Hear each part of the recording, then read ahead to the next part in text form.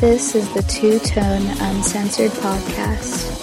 Hosts Matt Necrone, Brian Moreland, and Glenn Lotzenheiser talk everything Tennessee Titans. This show is made for the fans that bleed two-tone blue.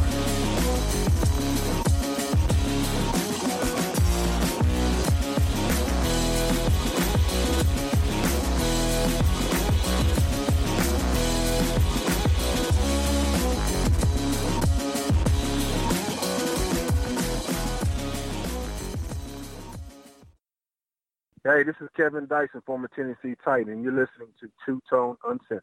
This is Two Tone Uncensored. I'm your host, Ryan Moreland. With me tonight, the man who needs no introduction, but will get one anyway, Glenn Lotzenheiser. What's up, Glenn? What's left of me is what's up. You know, it was a rough second half. I think we're all feeling it. Titans Nation it's a little bit down today, but we're going to be all right. That's definitely true. And Matt Necrone not with us here tonight. Matt was trying to attempt to lift a 5-pound dumbbell and tore his bicep, so he won't be with the show tonight. Our thoughts and prayers go out to Matt. Yeah, more 12-ounce curls, Matt. Got to work your way up. All right. We have a good show for you. We're going to do just as we do all the time here. We're going to go into the mailbag. We got a little bit of news for you, and then we're going to head into this game and talk about the Vikings game and look forward to this Week 2 game. Let's jump right into the mailbag here. First question sent in by Damian Woods. He asked for the top 5 reasons that this season opener was better than the seasons past. I don't need 5 reasons, Glenn, but what are some reasons that you can look at from this season opener that you think that this team's better than seasons past? I'm going to give you 5 anyway.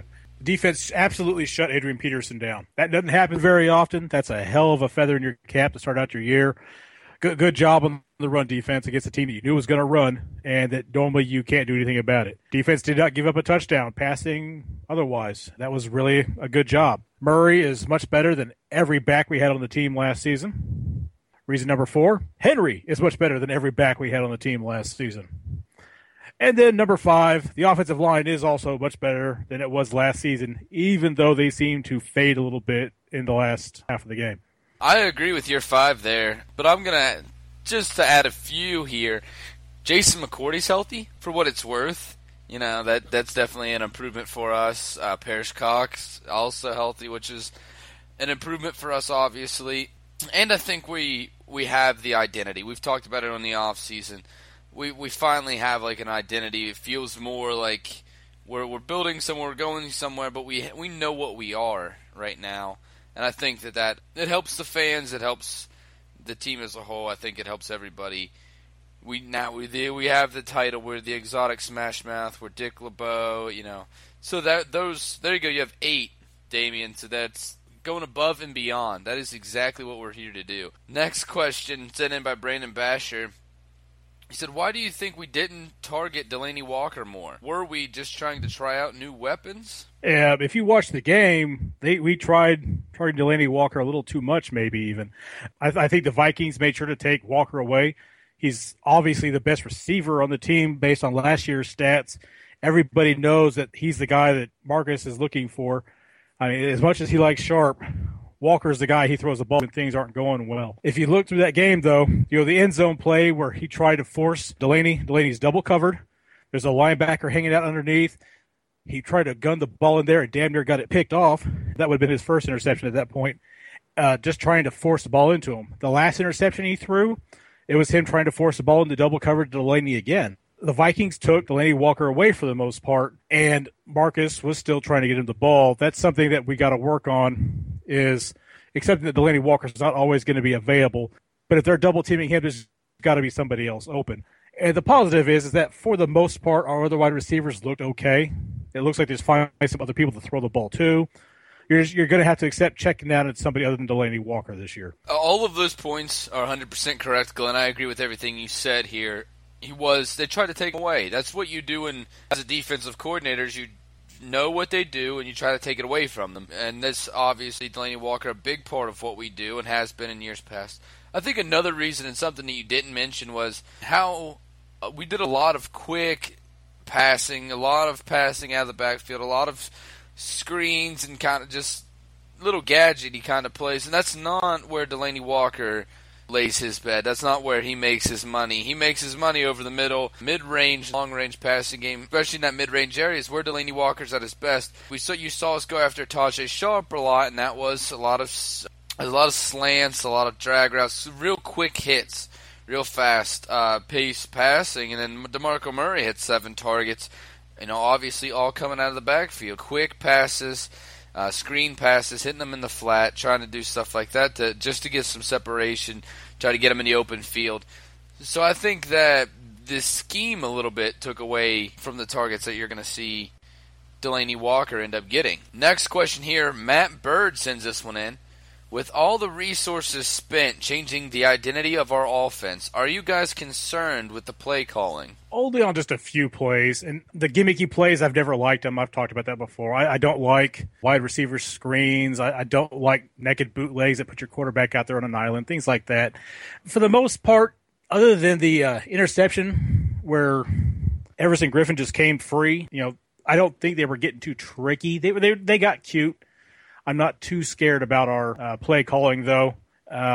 It's just one of those things where they're trying to put stuff out there that the other teams don't see coming. They're trying to take advantage of certain defensive sets.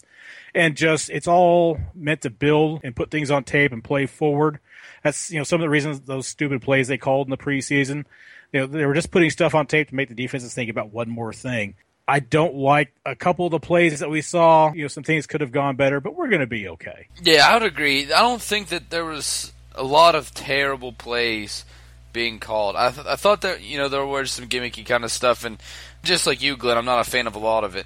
But I don't think that we really made any really, really dumb plays, really bad, or not that we didn't execute some bad plays, and we'll talk about that later, but then we didn't call up any plays that were extremely bad outside of a handful.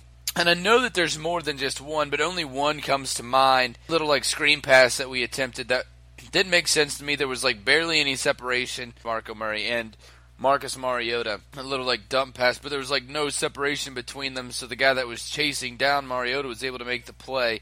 That one didn't make any sense to me. The screen pass, obviously you want some separation between the quarterback and whoever the screen's going to, so you can get past the defenders that are going after the quarterback. That's how the play's designed. And so that one didn't make sense to me. And I know that there's more than that, but there was only a few that I was really questioning the play calling. I thought, for the most part, it was decent, at least. Above, or it was average or better play calling for the most part, outside of those handful of bad plays. You still have to think that it's definitely better than it was last year. I mean, it's better than when Wizenhut was running the show. So we've upgraded at least somewhat. We're running some gimmicky crap that I'd rather not see, but that's just part of putting different things on the field other than just power running the ball. I mean, you saw what the Vikings did. They lined Adrian Peterson up 7 yards deep, and they run him like a jackhammer into the middle of the line over and over again. If you're not trying to do something other than that, you're not trying to succeed. I really think that the Vikings cost themselves a lot of running yards just by not even trying to do anything else. No, I agree. We talked about it during the game, and you referred to him during the game as a cannonball. And I thought that was a perfect analogy, is because they were not trying to move him anywhere. And just like a cannonball, he made no cuts. He went exactly the same trajectory in a straight line, it seemed like, right into our defensive line, who swallowed him up. And we'll talk more on that later. But, yeah, I didn't think that we did a bad job play calling wise. Next one here from Buford Barbie sends this one in. Said, is there a possibility that this run-heavy offense is hurting Mariota's ability to read progressions in the passing game? When I look at this question, I'm thinking, the only thing he could possibly mean is that Mariota should be getting more reps or something like that. Honestly, they threw the ball 41 times. They threw it more than they ran it by a considerable number. And it's not a progression thing that he's having trouble with. It's part of his problem is locking onto his receivers, which he's a young quarterback. The veterans still do that sometimes, but he's a young quarterback, so he doesn't do the safeties off and that kind of thing. He goes through his progressions. The interception where he tried to force the ball into Delanie Walker is because he was fourth quarter trying to get Delanie Walker the ball because that's his guy. I don't think it's progression thing. I think he reads the field okay most of the time. Every now and then he gets too focused on his receiver that is his primary guy for the play, and he doesn't go through his progressions. It's not a question of can he read his progressions, because we see him check down a lot. We saw it all preseason. That's the reason why we were getting so many of those little short passes. And part of that is the way our offense is set up to run. We're not built to go for 15, 20 yards on a regular basis. We don't have that deep route out there. So he's not reading through those progressions because they're just not there. We don't have that guy who's open 15 yards deep. And if anything, to me, we're throwing the ball too much this early in the season.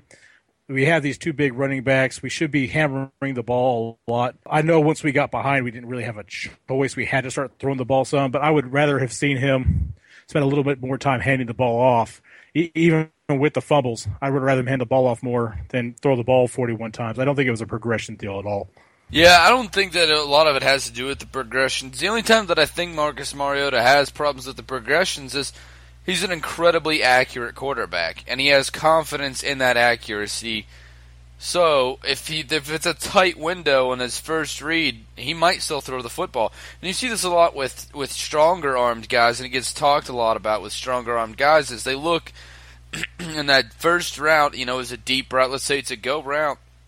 That's his primary route, and he looks and he's like, I can get the ball down there, so he'll fire it. But it happens with accurate quarterbacks too, where you see them try to squeeze the ball in when they probably should have went to their next progression. And perfect example of this is look at Drew Brees. He's an unbelievably accurate quarterback. Guy still throws some dumb picks sometimes and likes to throw into double coverage. But he's got the talent to do it and the confidence in his arm to be able to get away with that. For the most part. Marcus Mariota's on the same level. He's just not there progression-wise, obviously, that Drew Brees was. But if you remember, Drew Brees had his own struggles when he first came into the league. It wasn't like he was a superstar starting out. So, I don't think it's really an issue for him to be reading progressions. I don't think that was an issue in this game for him. And I don't think that'll be a problem down the road either. And Matt couldn't be here tonight, as we said earlier, but he wanted to be here in spirit, so he sent in a mailbag question. So this is from Matt. He asks, one major issue that we've had in the past and still currently face is the fact that our fans are not filling the stadium seats.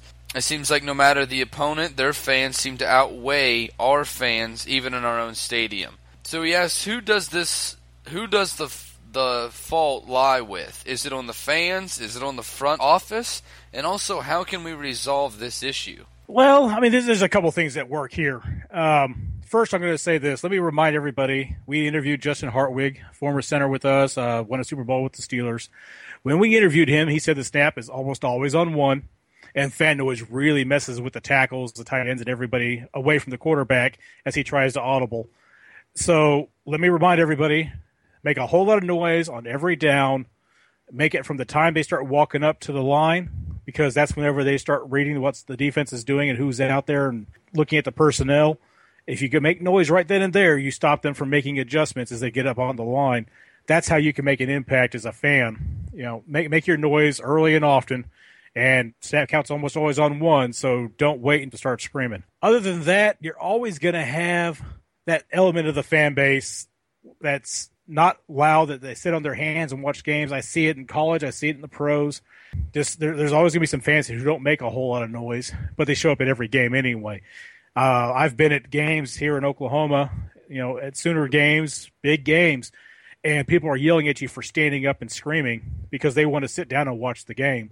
That's really not my concern. I'll go home and watch the game from there if you want to do that. One thing you're going to have trouble with, filling up the stadium. This city didn't have an NFL team for a long time. And we're talking the 90s. So there's a lot of people that are fans of other teams that were fans of other teams before the Titans came here. And they're going to cheer for their teams anyway. They're going to be at these games. You're going to have to deal with that. There's always a component of the other team's fan base that shows up. You can't sell out all the tickets to just Titans fans, because there's people who live in Nashville that are fans of the Vikings, that are fans of the 49ers. It's going to happen. One thing that has happened, and you'll hear it a lot on broadcasting, if you listen to it on the radio, you won't hear it as much because Mike Keith is announcing from the Titans side of the field. Usually the announcing crew is on the visitor side of the field. So they're sitting over there around the Vikings fans. This is why you hear Vikings fans yelling in the fourth quarter when the game is obviously going in the Vikings' way, is because they're sitting around Vikings fans. You can't ever get rid of that entirely. The only thing you can really do about it is shout, make a lot of noise, and winning. Winning number one. If the Titans are winning, they're winning that game, they're winning the season. More fans will show up. The fans will be more enthusiastic. They're going to be a whole lot louder. That's the only way you're going to make it happen, where you just drown out that element that's going to be there from the other team, is win the game. I can't go out here and yell for the Vikings because the Titans are kicking our ass and their fans are making more noise. You can't hear me anyway. Absolutely. This was not a problem when we had Steve McNair and Eddie George. We were filling stadiums then. Wasn't a problem then. We've won 5 games in 2 seasons. That is why this is an issue. That's why it's a problem. And Tennessee hasn't made the playoffs since 2008. When that starts to fix itself, that's when you'll see this attendance issue start to fix itself. And the other thing is, it's hard in Nashville too because really is a tourist city. People travel from all over the nation to Nashville because of what it represents, especially in the country music industry. So it's not a homegrown town or a homegrown city. It's a lot of people from a lot of different areas all over the country, flock to this area. So, and just like Glenn said, you're gonna have fans from probably every fan base. Have at least a decent gathering there in Nashville because they travel from all over the country to be there. That definitely affects it. But you start winning games, it's obviously going to change. And Glenn brings up a great point, something I didn't even think about, knew but didn't think about, was them calling the game from the away side. Definitely something to think about when you hear those fans chanting, let's go Vikings at the end of that game. But it's obviously, we start winning games, it's going to change. But if you're going to the games, or if you're not going, I'll start by saying this, if you're not going, start going. If you're in the area, start buying tickets, start going if you can afford to do so. The other thing is, if you're there, just like Glenn just said, be loud. We had Justin Hartwig going, he even said it himself. It does play a big factor into a game. It's hard to play in loud stadiums. Be loud, and you can help your team win a game. It's as simple as that. But that's all we have for the mailbag. Thanks everybody who submitted to the mailbag. If you would like to submit next week, keep a lookout on our Facebook page and Tennessee Titans Uncensored Facebook group. We always put them on both pages, the mailbag, and you can just comment your questions there, and you could hear them on the show. But now we're going to head into the news here with Anchorman Glenn Lotzenheiser. Okay, I'm going to keep the news fairly brief because I want to talk more about the game last week and the game next week. Just now hitting the news wire, the Titans have waived Alex Tanney and brought back Cody Riggs. Matt's not here, but his boy's back on the team. Matt was dying inside when he found out that Riggs wasn't going to be on the team anymore. It was one of the moves that just really broke his heart and had him all kinds of upset. And so his man is back. His man crush is back. We give him crap about Blitty Ray, about him liking Blitty Ray. No, it's Cody Riggs. That's the guy he actually likes. He's going to tell you that bringing Riggs back is going to make things happen in our secondary. I don't know that I believe it, but it can't possibly hurt. We need more guys out there. We need guys out there making plays. And I'd rather have another cornerback out there than a third-string quarterback. Yeah, we talked about the reason why we kept Tanney, and I was saying I don't understand it. And you brought up a great point when it happened. When he made a 53-man roster, he's not going to be here long. They're saving this position for somebody, to pick up through waivers or what have you. And it ended up being signing a guy who we just released. But we're right, it didn't last long, obviously. And as soon as you said it, it kind of clicked in my head, and I was like, okay, yeah, he's right. But this is obviously it. And bringing back Riggs, I don't think it's a bad move. I like Cody Riggs. I think that he could be potentially helpful in our secondary, but when's Cody Riggs going to be on the field? Yeah, you can't make a difference if you're not on the field, obviously. And when's Cody Riggs going to be on the field? In our secondary, probably close to never. Yeah, there's an awful lot more help we need than just one more defensive back. But we'll get there later on. Injury news, Derek Morgan strained his hamstring. He's going to miss some time from the looks of it. Doubtful for this weekend's game. At this point, he could progress faster than that and be back in there. Really, I expect we're going to see more of Kevin Dodd. I'm thinking that probably we'll see some more Wallace because, as we'll talk about, the pass rush just couldn't quite get to the quarterback this last game. They need some speed out there. Dodd's a run stuffer, which we definitely want to have around, but we need some speed out there. The pass rush has got to get something done a little bit different. Maybe we'll see what happens without Morgan, but I know last year when he went down, the pass rush just completely stopped, so it's not good news. No, absolutely not. Derek Morgan, a huge key piece to this defense, and it is worrisome. It is a little nice silver lining, I guess you could say, to this stormy cloud is the fact that we're going to be able to see a little bit more of Kevin Dodd, who we haven't gotten to see because of his injury. So that's the silver lining to this, but still, obviously, we want Derek Morgan in there. And that's the big thing is the pass rush, and it was important in this game, and we didn't get to see a lot of it, but it is far more significantly important in the next game, and we'll get to that more as we face a team who relies heavily on the pass in the Detroit Lions. So, obviously, huge for us if he can get back before Sunday. Definitely something that I'm going to keep an eye on this week. I know that you will, and all the Titans fans out there are going to keep their eye on to see if he can play on Sunday. Yeah, one thing I do want to say is Dodd's not the first guy off the bench, probably. I think you're going to see more of Bass. I think he's going to be the first outside linebacker on there because they want that veteran presence on the field. It's just we want to see more Dodd. We're all interested in seeing what he can do. This will be a big pass rushing game that we're coming up on. So Bass will probably be out there because he's a little bit faster to the quarterback than Dodd is. And I don't think this is going to be as much of a run-heavy game. So we'll see Dodd. Maybe we see him 25, 30 snaps. I don't know if we'll even see him that much, but he's not going to be the first guy off the bench. Right, no, I agree, absolutely. It just pushes him up a little bit more. Probably gives him 10 or so extra snaps in this game because of Morgan being out. And that is if Morgan is out. Yeah, and I'm always really big about developing your young players. And so the more snaps he gets, the more time he gets to develop. It's a big deal for me. I still would rather have Morgan on the field, even though I haven't been real impressed with Morgan the preseason so far. Just he doesn't seem to be getting to the quarterback. But having him out there makes the other team respect him being out there and opens the way for other guys. Moving on, another injury. RG3's down already. Ryan and I talked about a little bit about this earlier. It's not really so big to the Titans, but at the same time, he's down. The Browns were the other team that traded back and gave away or got all those picks to let somebody else get the quarterback. As we were talking earlier, we think it's a good move that they traded back because next year's quarterback crop is so much better. But you still got to feel bad for RG3 going down week 1. Yeah, the factory of sadness there in Cleveland just gets sadder. I live in the Ohio area, and definitely in Cleveland, Brown country. It's just like Charlie Brown. You can't even pick on him anymore because you feel bad about it. Because this team just it always gets worse. It always says don't ever say this is as worse as it possibly can get. That's the franchise motto for the Cleveland Browns.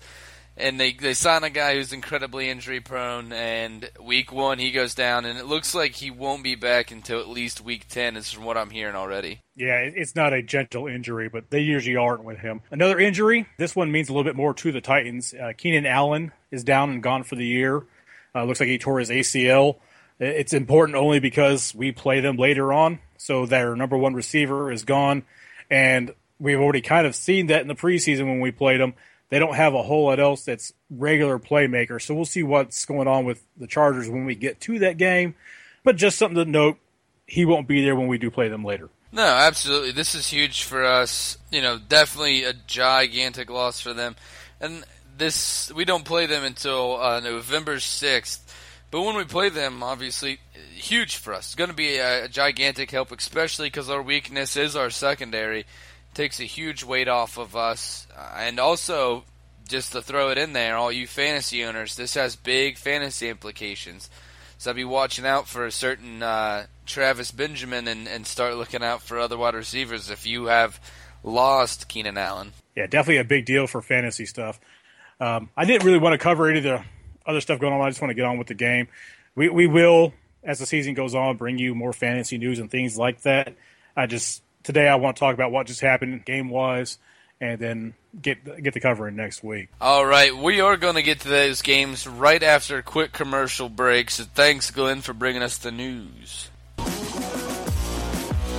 Time to pay the bills. Some quick ads and we'll get right back to the show.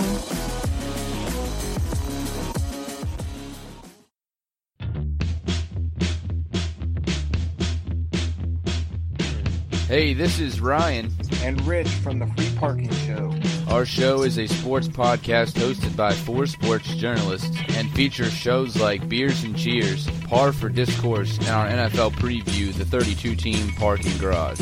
Check us out on Stitcher, Spreaker, and our website, www.freeparking.com.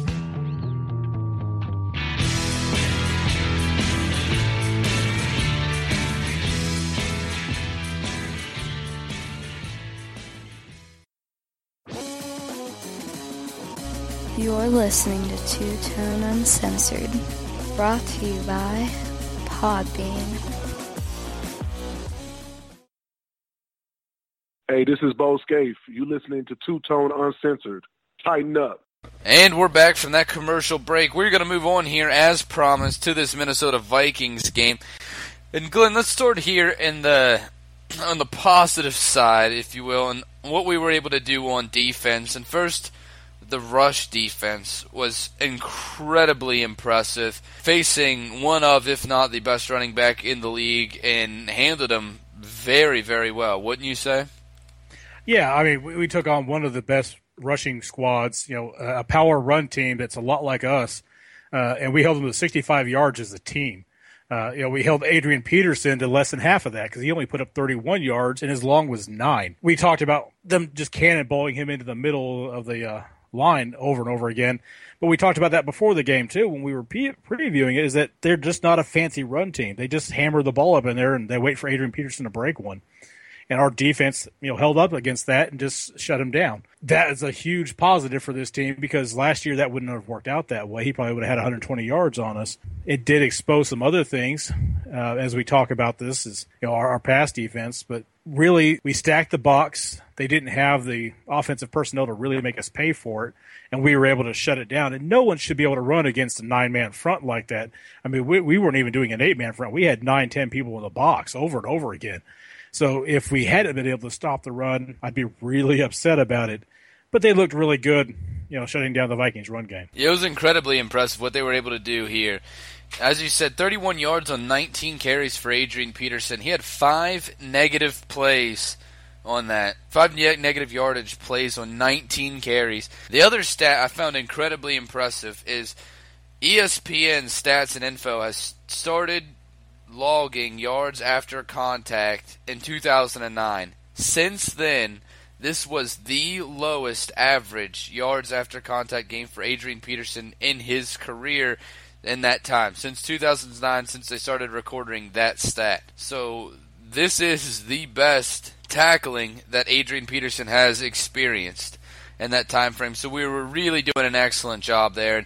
And man, I couldn't say enough. And Jarrell Casey, the guy is just a menace, and he really showed up in this game, really left his mark in this game. I was very impressed with him. Angelo Blackson had a couple of very impressive plays as well. Just as a whole, Carl Klug is in that group too. As a whole, I was really impressed with what this defensive line was able to do. Yeah, they were. And in that Know Your Enemy piece I write every week, I kind of touched on this, is this offensive line isn't quite the unit they were last year. They changed out a couple of players. And you saw our guys making plays against guys who needed to communicate better amongst their offensive line, and it really paid off for us. Casey, he's going to do it no matter who's against him. No one shuts Jarrell Casey down except for Jarrell Casey. But Blackson getting through there, Klug making big plays. Those guys, I was really impressed with how well they played.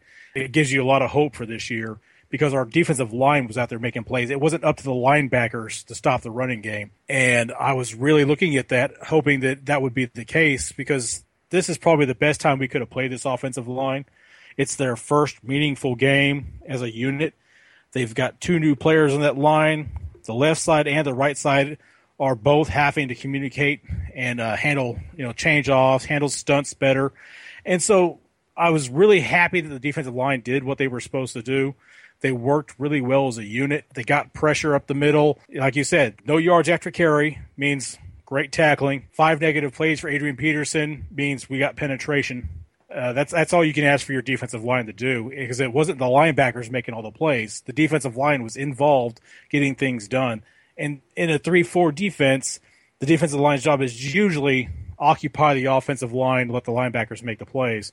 So we were not just occupying the offensive line, we were getting in there and making the plays ourselves. And I wanted to throw this out there to brag a little bit, is I called this. I said that I thought we could shut Adrian Peterson down if we played well enough. And you and Matt didn't believe in me, and we were able to do it. So yeah, whatever. There you go. Yeah, I mean, you were right. We shut him down, which I don't think anybody saw coming. Maybe if you asked some of our defenders, they might have told you that would happen, but I don't know if they would have believed it. Me and Jarrell Casey, we knew. Me and Casey. You knew. Yeah. And you guys went out for steak last week. He's like, look, this is going to fucking happen. And you're all right. Me and him and LeBeau were just like group texting. You know, LeBeau sends me his little emojis, his happy faces and sad faces all the time. His eggplants.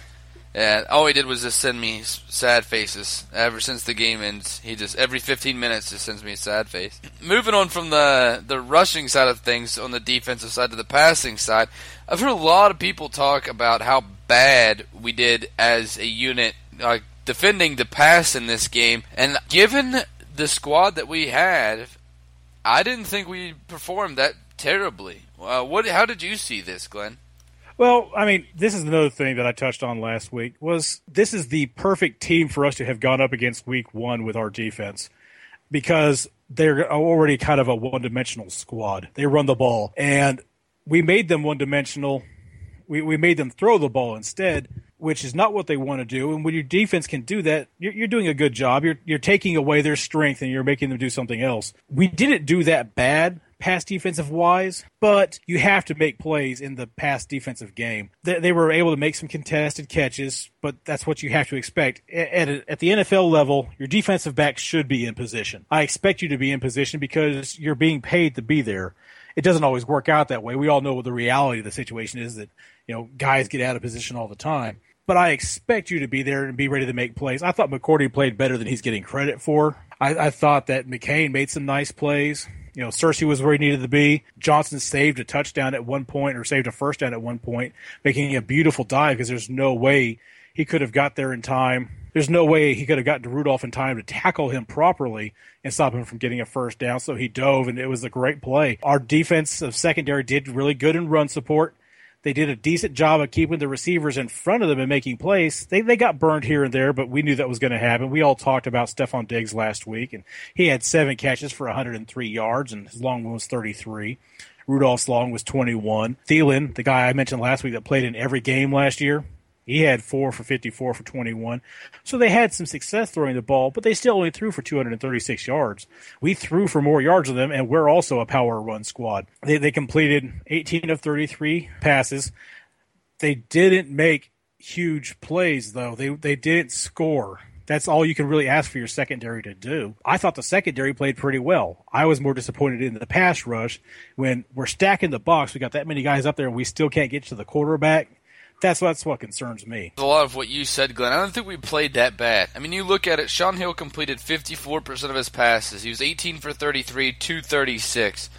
That's not a terrible performance by any stretch of the imagination, but it's not a great one either, especially when you consider that this Vikings team did not score an offensive touchdown. Me and you were talking before the show started, Glenn, and you said, bend but don't break, which has become a cliche in football. That's the style we have to play, is this bend but don't break. Well, we didn't break. That's exactly what we need to do, is bend and not break. It'd be awesome if we could make huge plays and stuff in the secondary and just completely shut people down and look like the Legion of Boom of a few years ago. But that's not going to happen with the talent that we have.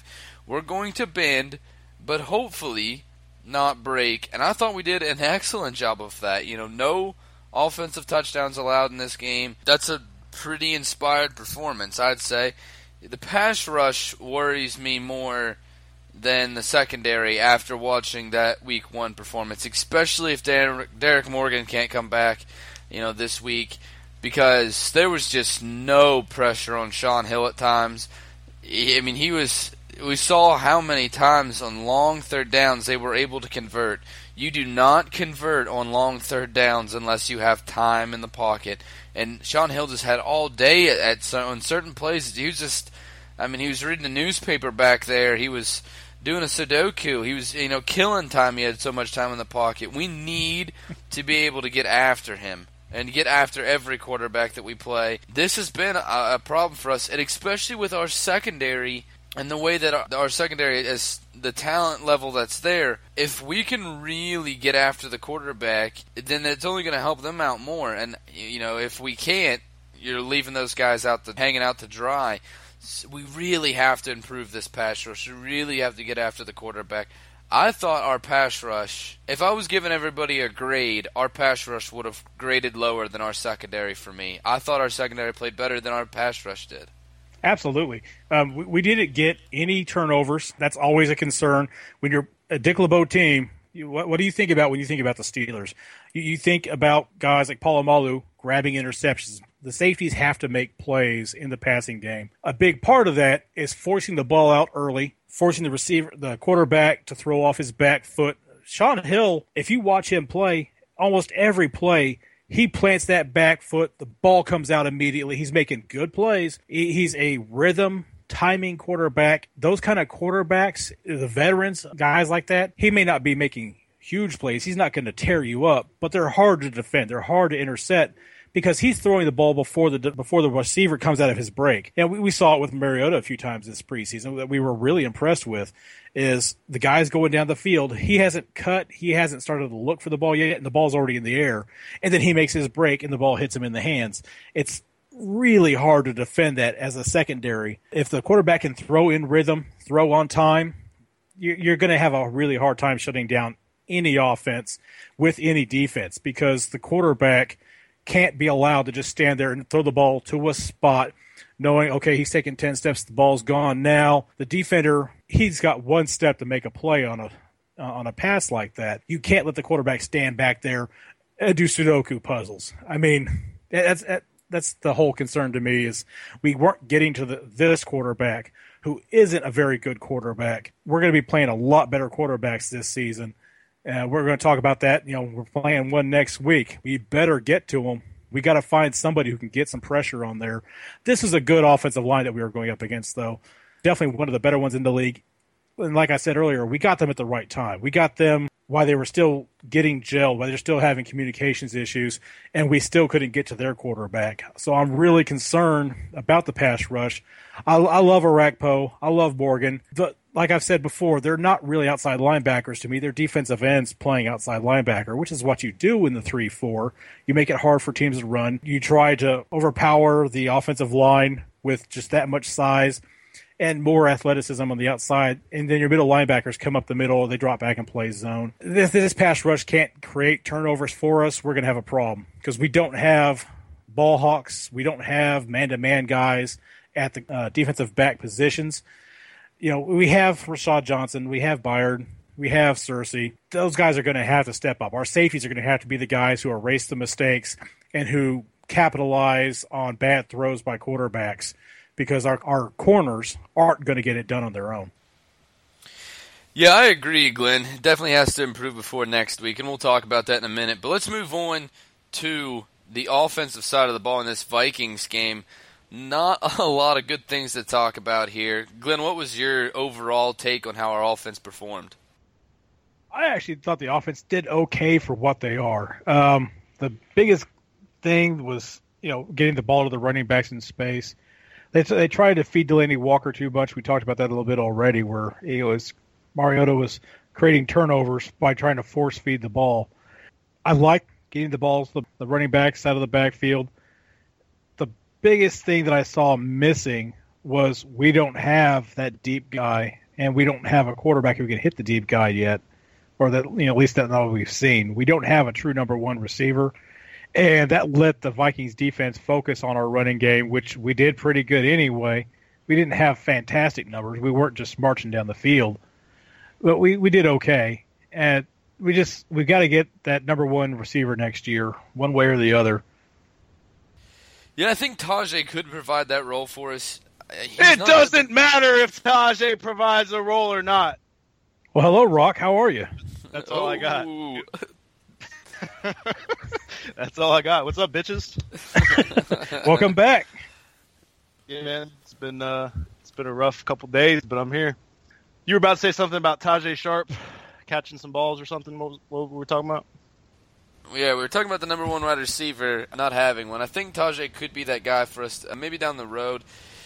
Really, a lot of people have been talking about how we threw the ball too much in this game and abandoned the run, which I do think that we did, but everybody keeps throwing out, how many times we threw the ball, and I really think it's inflated because of all those little screens that you saw us throw, especially like earlier in the game. There was a lot of little like screens and kind of gadget kind of plays.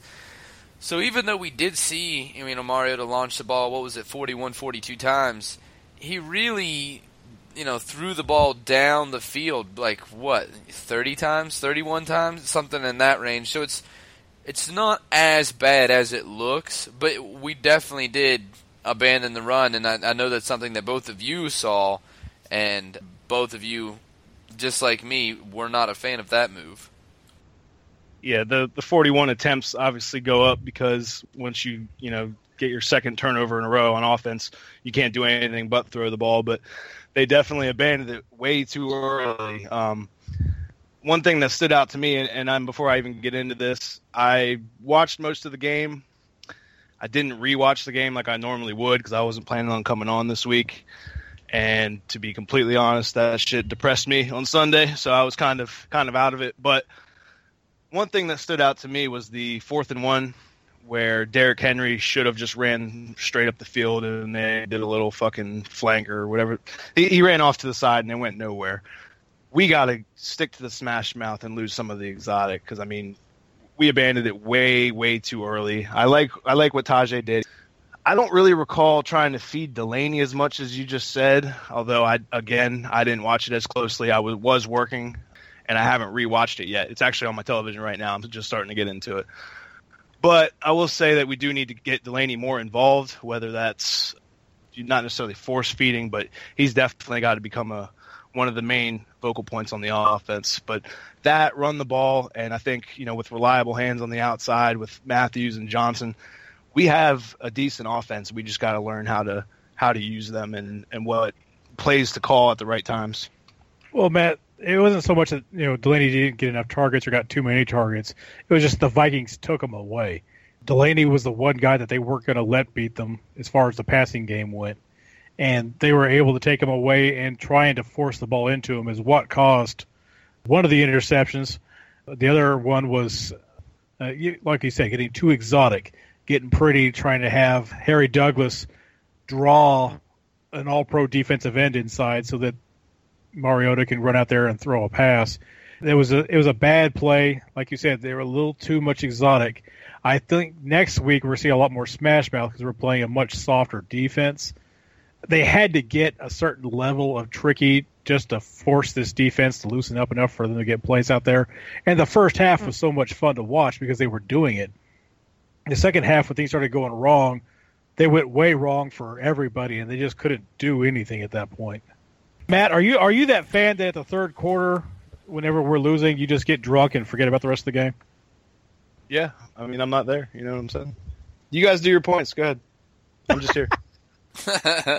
No, I agree. And Matt, you bring up a really great point, and I'm glad that you came on for at least a little bit because that was a really great line that you said, more smash mouth, less exotic. And that's a good point. And I think you will see it just like Glenn said next week a little bit more because of the weaker defensive line and defensive front that we're playing. But we weren't executing great. We missed some blocks here and there. There's that one where Derrick Henry got hit 4 or 5 yards back. There's nothing you can do about that. That's not Derrick Henry's fault. If you're getting the ball in your hands and all of a sudden you're getting hit, you can get lucky and get out of that sometimes, but 9 times out of 10 you're going to end up on your butt, and that's not your fault. That's a bad block. And we missed, a big block on that interception that was taken back for a touchdown. It looks really bad. I'll say this. It looks really bad, but I don't think it's as bad as it looks.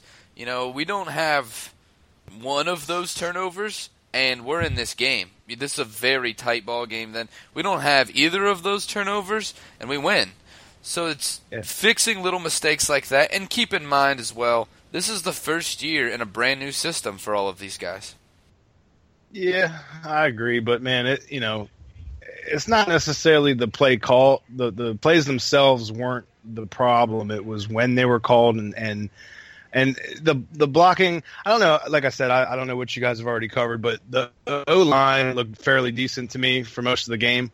Harry Douglas missed a few blocks from what I saw, but I mean, we went up against a pretty good defense, and if it wasn't for that defense, we would have won the game. I mean, we beat ourselves. Sean Hill, although he had a decent statistical game, he looked like shit from what I was watching.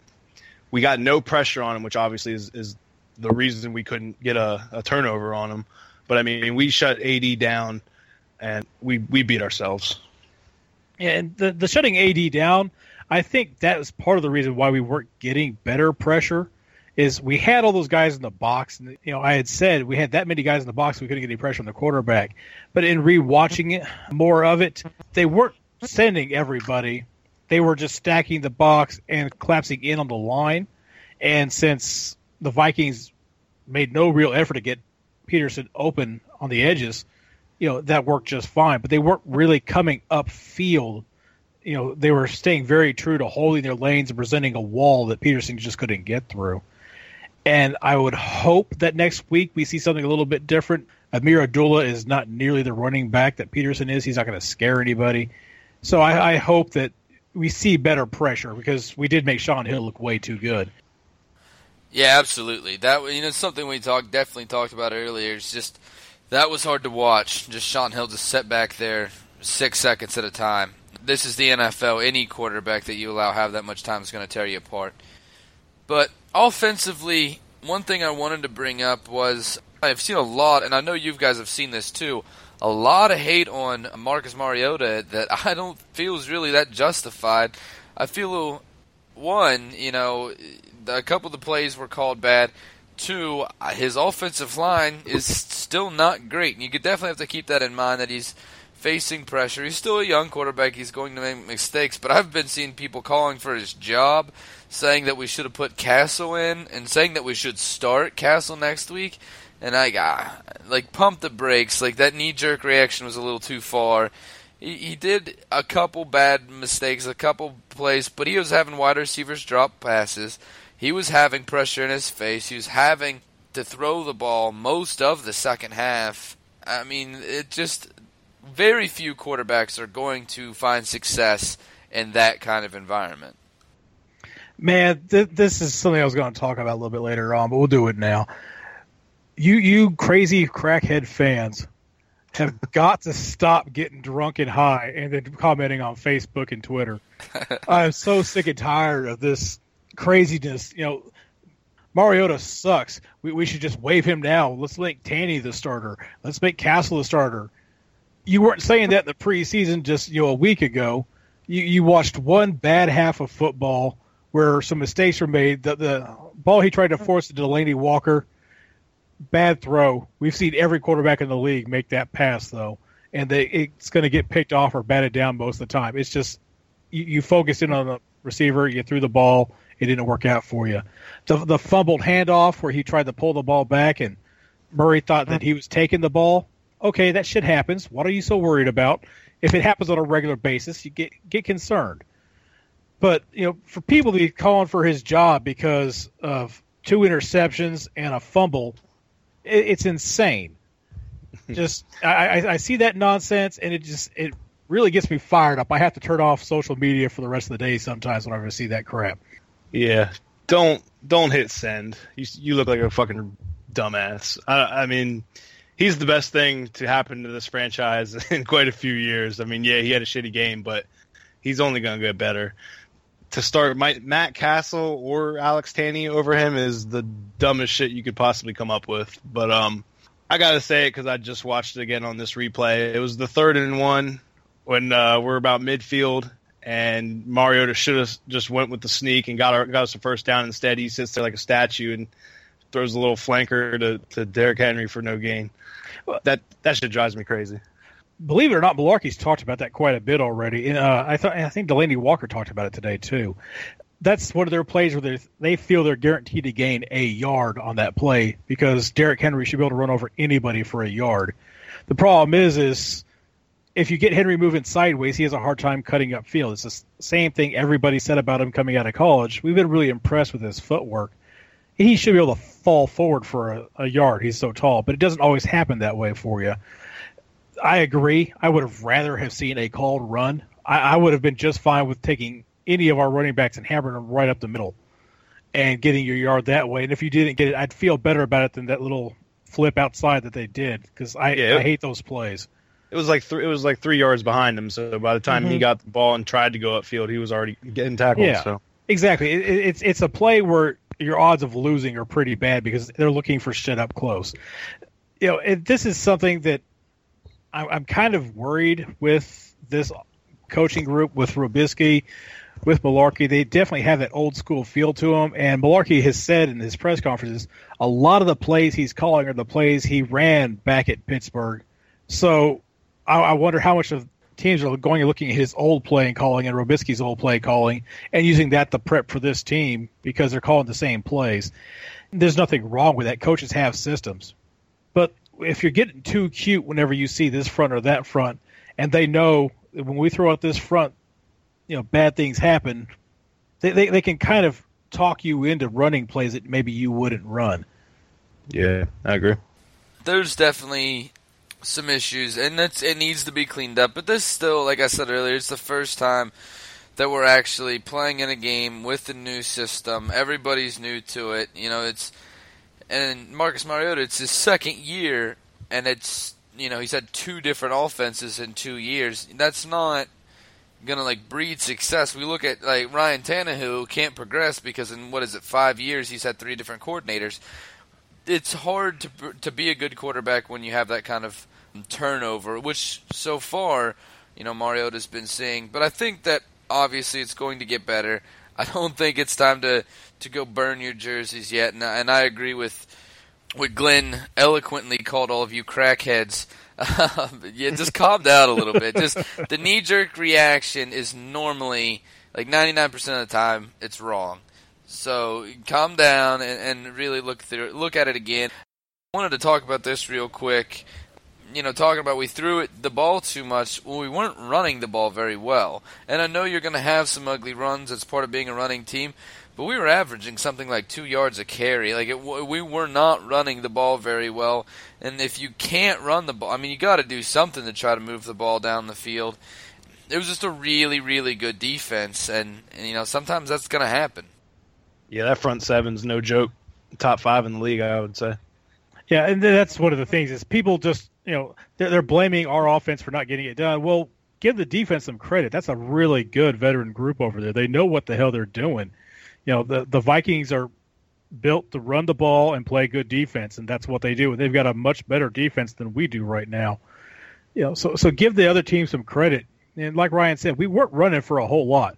But we did have, some passes that went for 26, 29 yards. We threw the ball okay. We got some first downs. But for the most part, we're a 10-yard, 11-yard passing offense with a ground game. It's not that hard to defend that. So you've got to get a little bit tricky to make things happen and try to get big plays. Because until we get either a deep ball or just some receivers who can just get open every time, and like Ryan said, Sharp has got the potential to be that guy, but this was his first full NFL game, so it's not happening yet. You just can't expect it to happen yet. This is not an explosive offense. We saw it in the preseason. It can get done. You can have big plays. The DeMarco Murray Superman dive, that was freaking awesome. That had all of us jumping up and shouting. The Derrick Henry where he caught the pass, went back behind his offensive line, and we're going, what the fuck are you doing, rookie? Get upfield. Then he turns it upfield and just rips off. That was awesome. You're going to get some exciting plays. It's not going to happen every single play. Like Ryan said, pump the brakes. It's the first week, the first game. This team has got a long way to go. All you guys who were listening to the national sports guys tell you this team is definitely going to the playoffs. They're going to win the division. reality check, it's probably not going to happen that way for us. And it's not due to lack of trying. It's not due to lack of talent on Marcus's part. He had a pretty decent game for a guy playing his first game in that system against a defense this good. I mean, for him to put up 271 yards and 2 touchdowns, that's a pretty solid day. You said it before we got on the show, Glenn, so I'm stealing it from you here. If you look at it on paper from what they did last year, this is one of the best teams we're going to play. You know, this is a team that won the NFC North last year. And obviously I know that they don't have Teddy Bridgewater, but that's really not that big of a factor for them. Shaun Hill can do pretty much everything that Teddy Bridgewater can do for you outside of providing you the running aspect of it. But, you know, you look down the roster, or look down the schedule, here, and you have, you know, Denver and Kansas City, Green Bay. There's some tough teams, but most teams would lose to the Vikings that we're going to play this year. I think so, at least. So there's a lot of potential for us to win games. This is one of the tougher opponents we're going to play. Yeah, 11 teams lost to him last year. Yep. Hey, did you guys, and you may have covered this already, did you guys notice, I mean, there was holes all over our secondary, but we could not cover Rudolph for anything, really. I mean, they every single time they threw to him, he was sitting there wide open. The one drop he had was because he wasn't looking when the ball got thrown. Our linebackers really need to step up on pass coverage. Yeah, we touched on that a little bit earlier and also last week, is this soft zone defense, that bend don't break defense style where you just try to keep the guys in front of you. That breeds perfectly into a decent tight end. And Rudolph's a good tight end. He's not great. He's not Delaney Walker, but he's a good tight end. He's going to find his open spaces. And if your quarterback has all day long to stand there to throw the ball, and we don't have great coverage linebackers, like you just said, Matt, the tight end's going to get open. I was telling people that he was going to have a pretty good day just because we don't have the secondary to shut down a tight end right now. And without a pass rush, it just made it that much worse. Yeah, I think Ebron coming up is going to be a way bigger problem than Rudolph. And speaking of that, let's move on now, guys, and talk about this game coming up. We've alluded to it a lot tonight. Next week, obviously, going to be taking on the Detroit Lions in Detroit. And let's start on the defensive side of the ball. Obviously, a lot of things that we've already talked about here. The secondary matching up against a team that loves to throw the ball. You know, Matt just talked about, matching up with another good tight end. What do you think is some keys for us on defense, and what are you going to be watching? Me personally, man, I think our biggest thing is going to have to try to contain, as petty as he may sound, Theo Riddick. I think he can very well cut us up on defense. Matt Stafford also, obviously, is probably their best offensive player. They lost Calvin Johnson, obviously, but they still got 3 very reliable receivers, and we do not have the firepower to compete as far as the secondary goes. We're talking about bend, don't break, but at the same time, I don't know how much bending we can do. We really, really got to generate some pressure and get Stafford on his ass if we want to, stand a chance. I do think our offense can put up points on their defense. That's where it's going to be interesting, but we don't want to get into a shootout with a team like Detroit. Now, this is a perfect game for the crackheads to overreact to again. We're coming off of a team that's built to score low, protect the ball, play defense, and we're going to the exact opposite. We're going to a team that wants to have a shootout with you every game. Their defense is not very good. They've only got just a couple of players who are even worth mentioning, and the only one that I would really bother with is their cornerback, Darius Slay. He's the only guy on that defense that would be any concern to me at all. And it doesn't really concern me because he can only cover one wide receiver at a time. The thing we're going to see with our defense playing against this offense is they're going to play back off that line a whole lot more. We're going to try to have more people in space back there. We're going to challenge them to run the ball against us. And like Matt said, Theo Riddick could tear us up. He's one of those guys where he gets that ball in space and he just causes problems. And he's a concern for me. I'm concerned about the tight end. I'm concerned about the wide receivers just because I don't like our secondary. This is going to be another one of those games where we need to make some plays. Matt Stafford is a guy who will throw you some interceptions if you let him, though. If we get just decent pressure on him, he'll take a chance. He'll throw a ball somewhere where he shouldn't have thrown it. And if our safeties can make some plays, that gives us a shot.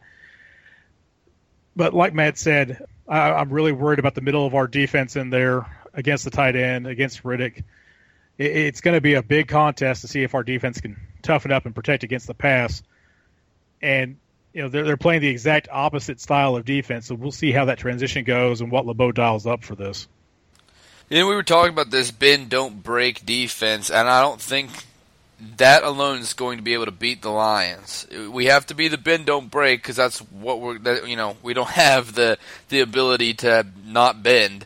Obviously, we don't have that talent level, but we are going to have to make plays. You brought it up a good point. Matt Stafford is a very, very good quarterback in this league, but he will take chances. And if you get pressure on him, he will throw the ball, and you can force him into bad spots when he can throw interceptions, which I think we're going to have to force him into turnovers in order to beat this team. As fast as they can score, as dangerous as their passing game is, and as weak as we are in our secondary, we're going to have to make a couple plays in this game on that side of the ball in the passing game in order to stay with them. It's okay if Matthew Stafford racks up yards in this game. If we can force turnovers and limit the scoring, then we can be successful. But we need to be able to make plays against them. We need to be able to force turnovers, and that starts with getting pressure up front. And we said it earlier, we did not do a good job of that last game. Derek Morgan's questionable for this game coming up, and that makes me worry a lot about not being able to get the pressure. As me and Glenn said, the pressure was, I think, a bigger part than our secondary playing poorly. I think our secondary was right there with the guys for the most part, I would say, outside of Rudolph. But you give a guy that long to throw, it's going to make completions. But talking about this game, we've got Golden Tate, we got Anquan Bolden, we got Marvin Jones. These are all guys who can catch the ball, consistently. Golden Tate's going to be a really tough cover for us because if you put McCourty on there, who I think you have to, he can still beat McCourty. He's a legitimate number one receiver. He's been playing with Calvin Johnson. You didn't really see as much of it. As far as Ebron and Theo Riddick go, those are going to kind of be the wild cards. If we sell out to stop the pass to the outside, they're going to chew us up underneath. The one thing I'm not really worried about is this offensive line and any of their running backs just as running backs. Catching the ball out of the backfield is where Theo Riddick tears people up. He's a quick guy that's given us problems before. The little scat backs they're tough to corral for the big boys we got up front. But their offensive line, even though all of these guys are third-round picks or higher, and their starters are all draft picks from the last 5 years. So it's a drafted offensive line that hasn't learned how to play together yet. I'm not really worried about them being able to slow down Casey. After what I saw from Blackson and Klug, I'm kind of curious to see what those guys can do on that side of it. So even if we don't get a whole lot of pressure from the outside, I think we can probably get some push up the middle against this offensive line. Yeah, and I think that's the biggest point right there is what's going to win the game is whether we can get pressure on the defensive line or through our linebackers, whoever it may be. I don't think Derek Morgan, a solid player, but not a difference maker. So, I mean, next man up, if it's Dodd, whoever, Rakpo, whoever can get the pressure, I think we might surprise some people. As long as we get pressure and disrupt Stafford, we have a legitimate shot. But that's definitely got to happen because our secondary cannot just sit back and get thrown on all day. And obviously we got to start Castle. We just signed Tanny back to the practice squad, so he might get the start this week. There you go. Yeah, we should waive Mariota, see if he can make it to the practice squad, and then just bring Castle back up. Hey, I mean, some of these guys are pretty sure that would happen that way. Did you guys mention my boy Cody Riggs? We mentioned your boy. We mentioned he's not going to make a bit of a difference. He's just another body back there. bold prediction. He gets a pick this week because Bryce McCain's going to get thrown all over. They're going to put Riggs in. Riggs is going to save the day. I'll take it. Mild prediction. That won't happen. I don't care as long as we win. I'm going to go with Ryan's prediction on this one. You're probably right. But, my deal with this is after losing this last game and then knowing we've got the Raiders up next, this Lions game is a really big deal for us because this is one of the few teams that we've got that really, I believe we're a better team talent-wise than they are. The Lions are just a fucking dumpster fire. And the Titans were a dumpster fire last year, and they're trying to work their way back out of it. But this is a game we got to win, and it's going to have to happen moving to the offensive side of the ball, it's going to have to happen with the ground and pound. We're going to have to be the smash mouth version to keep the ball away from Stafford and those wide receivers and just, pound the ball down the field, eat up the clock, do that old Pittsburgh Steelers style, take the air out of the football. Every half we've got the possession for 20 minutes of it. They can't score if they never see the ball unless we turn it over. Isn't taking the air out of the football a New England Patriots thing, not a Pittsburgh Steelers thing? Oh, shit. No, but I agree with exactly what you said there. I was going to bring that up when we talked about it is, even though I think the passing lanes are going to be open, because let's be honest, this Lions defense is not very good. You said it perfect. Slay is the only one that is going to worry us at all. They're not very good, so there's going to be passing lanes open, and obviously, we want to score whenever we can, but I want to see us run a lot, chew up that clock, and then if we can keep the Lions from scoring on the first couple drives, have some long, slow drives, put some points on the board, we can force them to feel like they need to hurry up and put them in that hurry-up mode, rush them, and in that kind of situation, they're going to make mistakes. And I think we can take advantage of that. So I want to see us eat clock. I want it to see slow, methodical, long drives, that just take all day long. That's what I want to see out of this game from us. Yeah, I mean, if you're good at doing something, do it. If they can't stop you, who cares if we're predictable? If it works, it works. I mean, when you go into last week's game 10-0 at the half, Mariota was, 11 for 15 or whatever. I don't know. He was having a good game. I mean, it wasn't anything special. But if he would have just managed the game, if we would have managed the game better, we have a 10-0 lead. I mean, that's not a whole lot. But when you're going against Sean Hill with a 10-point lead, there's no reason why you can't win that game. We beat ourselves, and I mean, it's obvious. Am I crazy to think that I'm a little more worried about going against Detroit's offense than Oakland's? I don't think so at all. I don't think so at all, yeah. I don't know, man. I'm not necessarily worried about Detroit, but I think we have a better chance of beating Oakland, to be honest. I agree that we have a better chance of beating Oakland as a whole team goes. But, Detroit's going to throw the ball a lot. That's what I was saying. You can't let them throw the ball. You have to just – if they get their 7 points, we get our 7 points, but we take 10 minutes to do it. That's the only way I see us winning. If we try to get in a shootout, even as bad as their secondary is, I think we have a hard time winning a shootout against this squad, though we've seen some big point numbers in the preseason. I think we have – I don't know. That's a tough one. I think it's pretty close between the Lions and the Raiders because I think the Raiders' defense is much better than the Lions' defense is. There's a couple guys on that defense that give me nightmares. Khalil Mack and they added was Sean Smith. That secondary's not that bad, as they were last year, outside of Charles Woodson, obviously. And then they bring in Bruce Irvin, too. They come off of an edge rusher. That defense is a lot better than the Lions. So I think that we have a better chance of beating the Lions than we do the Raiders. If I had to pick one, I think that's how I'd pick it. But then right after that, we go to Houston away. These first 4 games are not easy ones for us. But then after that, it does lighten up a lot for us. That the second 4-game chunk, Dolphins away and Miami, then at home against the Browns, at home against the Colts, at home against the Jaguars.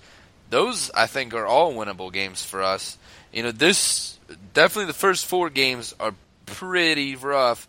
And then after that, it lightens up a lot for us. And even after that, the Chargers after that, all the way into Green Bay, we have a pretty easy stretch. What's your prediction in the first 4 games? An honest prediction after what I saw and what I think we're at in a team, 1-3. That's actually where I'm at, too. I think we get one of these games. I'm hoping it's this Lions game. I don't know what we'll end up seeing when we get to playing Oakland. We already played them once in the preseason. We have an idea of what they've got, so it's possible we get that game. But I think 1-3 is probably realistic just based on how it seems to go for this team. We have a lot of fans have finished jumping ship by then. I mean, we had guys leaving the team midway through the third quarter, you lose a couple more. That'll take care of some more of these wannabes or people who are just front runners and don't really care about the team. They'll go away, and then we'll get into the easier part of the schedule, that second set of 4.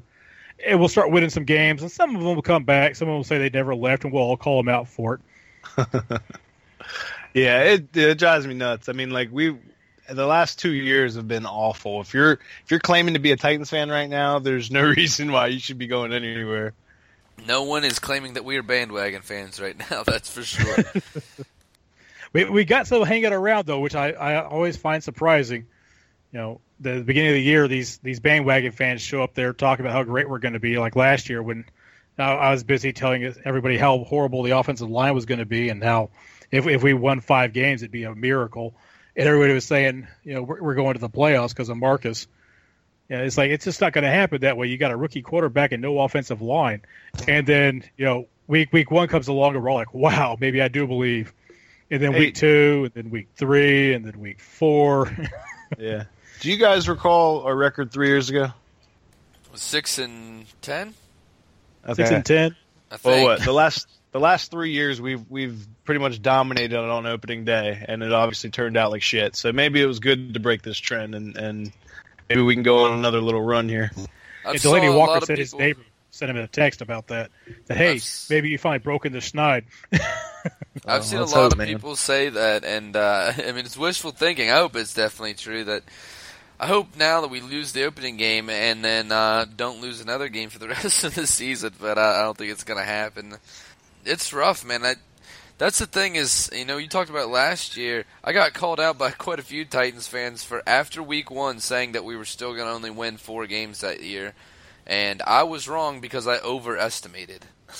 Yeah. But I think we can still win 6. I called 6, and I still think this was not one of my 6 when I counted out my 6. So I still think we can win 6 games this year. Definitely 5. And it's not that bad. We're building a really good team here, but it takes time. We're implementing a new system. We have, from top to bottom, everyone in this organization is pretty much new. Bringing in a lot of new players, a lot of new faces, new general manager, new head coach. The ownership hasn't even been there that long. So it's a lot of changeover, but we're building. We're heading in the right direction, but it's not going to happen overnight. And I think a lot of fans thought it was and got their hopes up for this. We all know one guy out there calling us we were going to win 13 games this season. That's just ridiculous. It takes time to build this thing. So don't worry.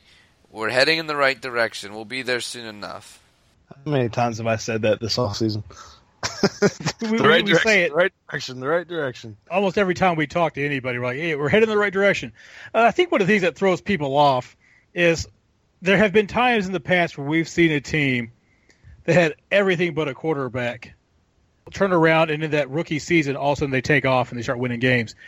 Yep. What people don't understand is this team, over the last 3 years, the 2 years before this, they did such a fantastic job of tearing this team down, getting rid of anybody who had any real ability. The old veterans were old, retiring. We had not drafted anybody to back them up and replace them. Our draft picks were bust over and over again. If you draft, workout wonders who can't play, you get workout wonders who can't play on the field too. And it showed. We had no depth. That's the reason why so many of the draft picks from the last 2 years are gone. It's not Robinson, pulling out his dick and slapping Webster upside the head, and saying, "Hey, this is my team." That's not why he's cutting these guys. He's cutting these guys because they can't cut it. You probably should do that though. Are you sure? It would be funny.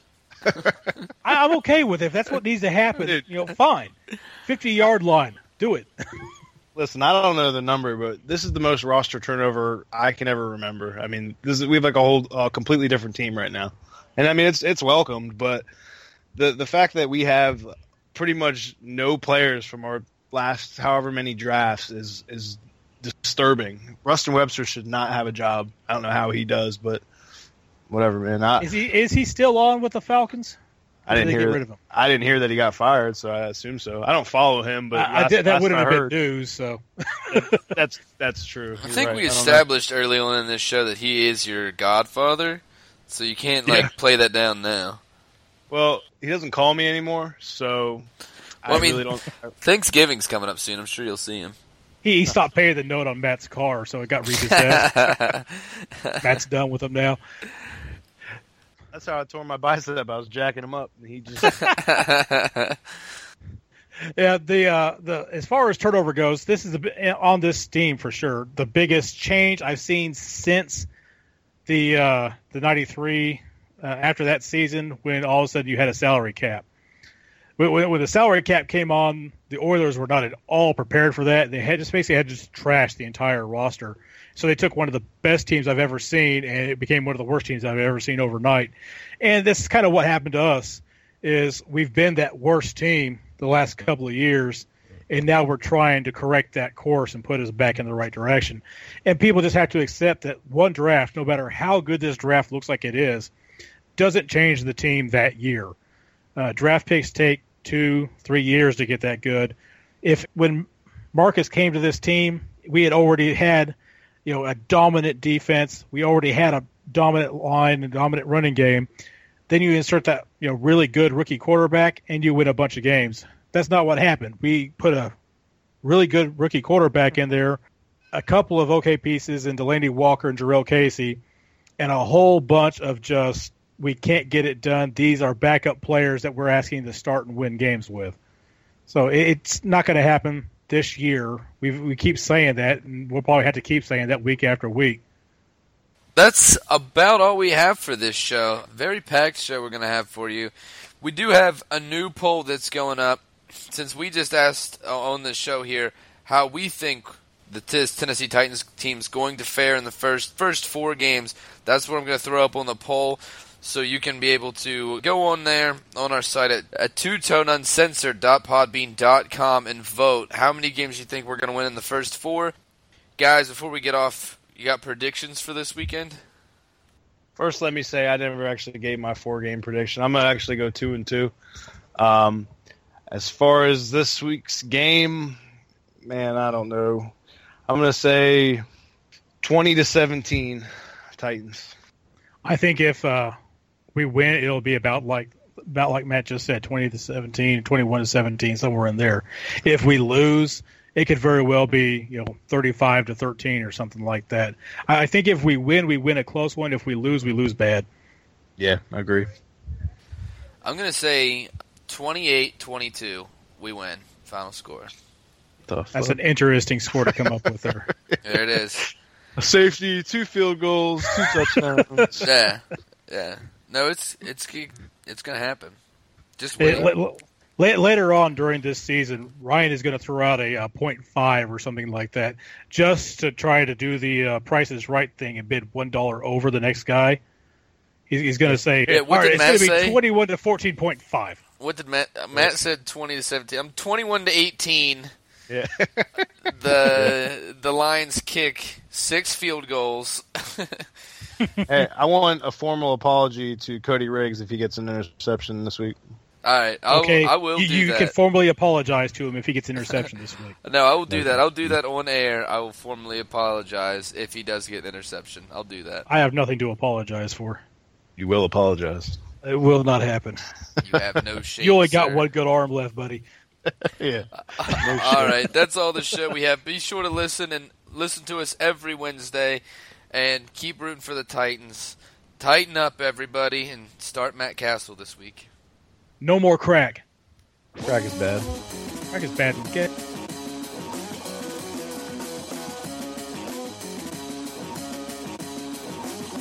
Thanks for listening to the Two Tone Uncensored podcast. You can listen to the show at twotoneuncensored.podbean.com or by downloading the Podbean app on your mobile device.